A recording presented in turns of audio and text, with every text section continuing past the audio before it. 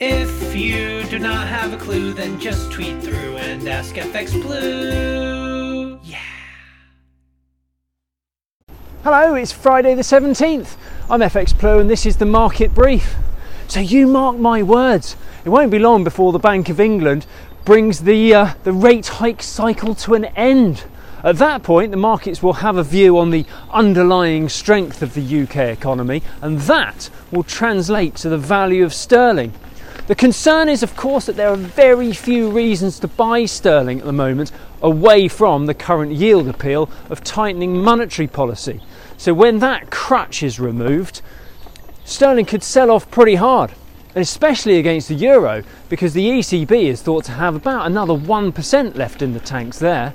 It's been quite a while since sterling was stripped of support and reliant on the basic economic fundamentals.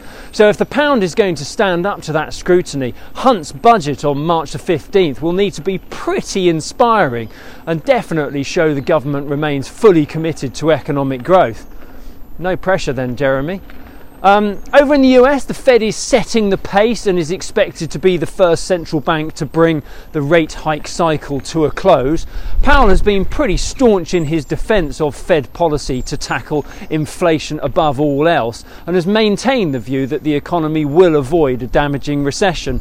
The continued strength of the employment data has certainly played into his hands there.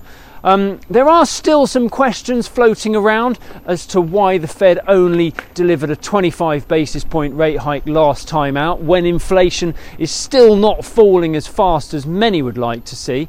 The Fed minutes are due out next week, and they will hopefully shed some more light on that one.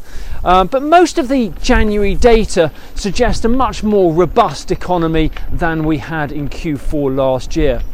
The dollar index broke out to test the high of the year so far. We topped out around 104.25 yesterday. Sterling attempted a rally towards 121, but ran into a wave of selling pressure that drove it back down to about 119.65, and we closed under 120 for the first time since early January.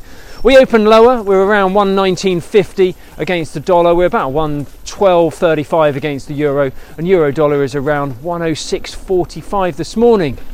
Go on the dollar.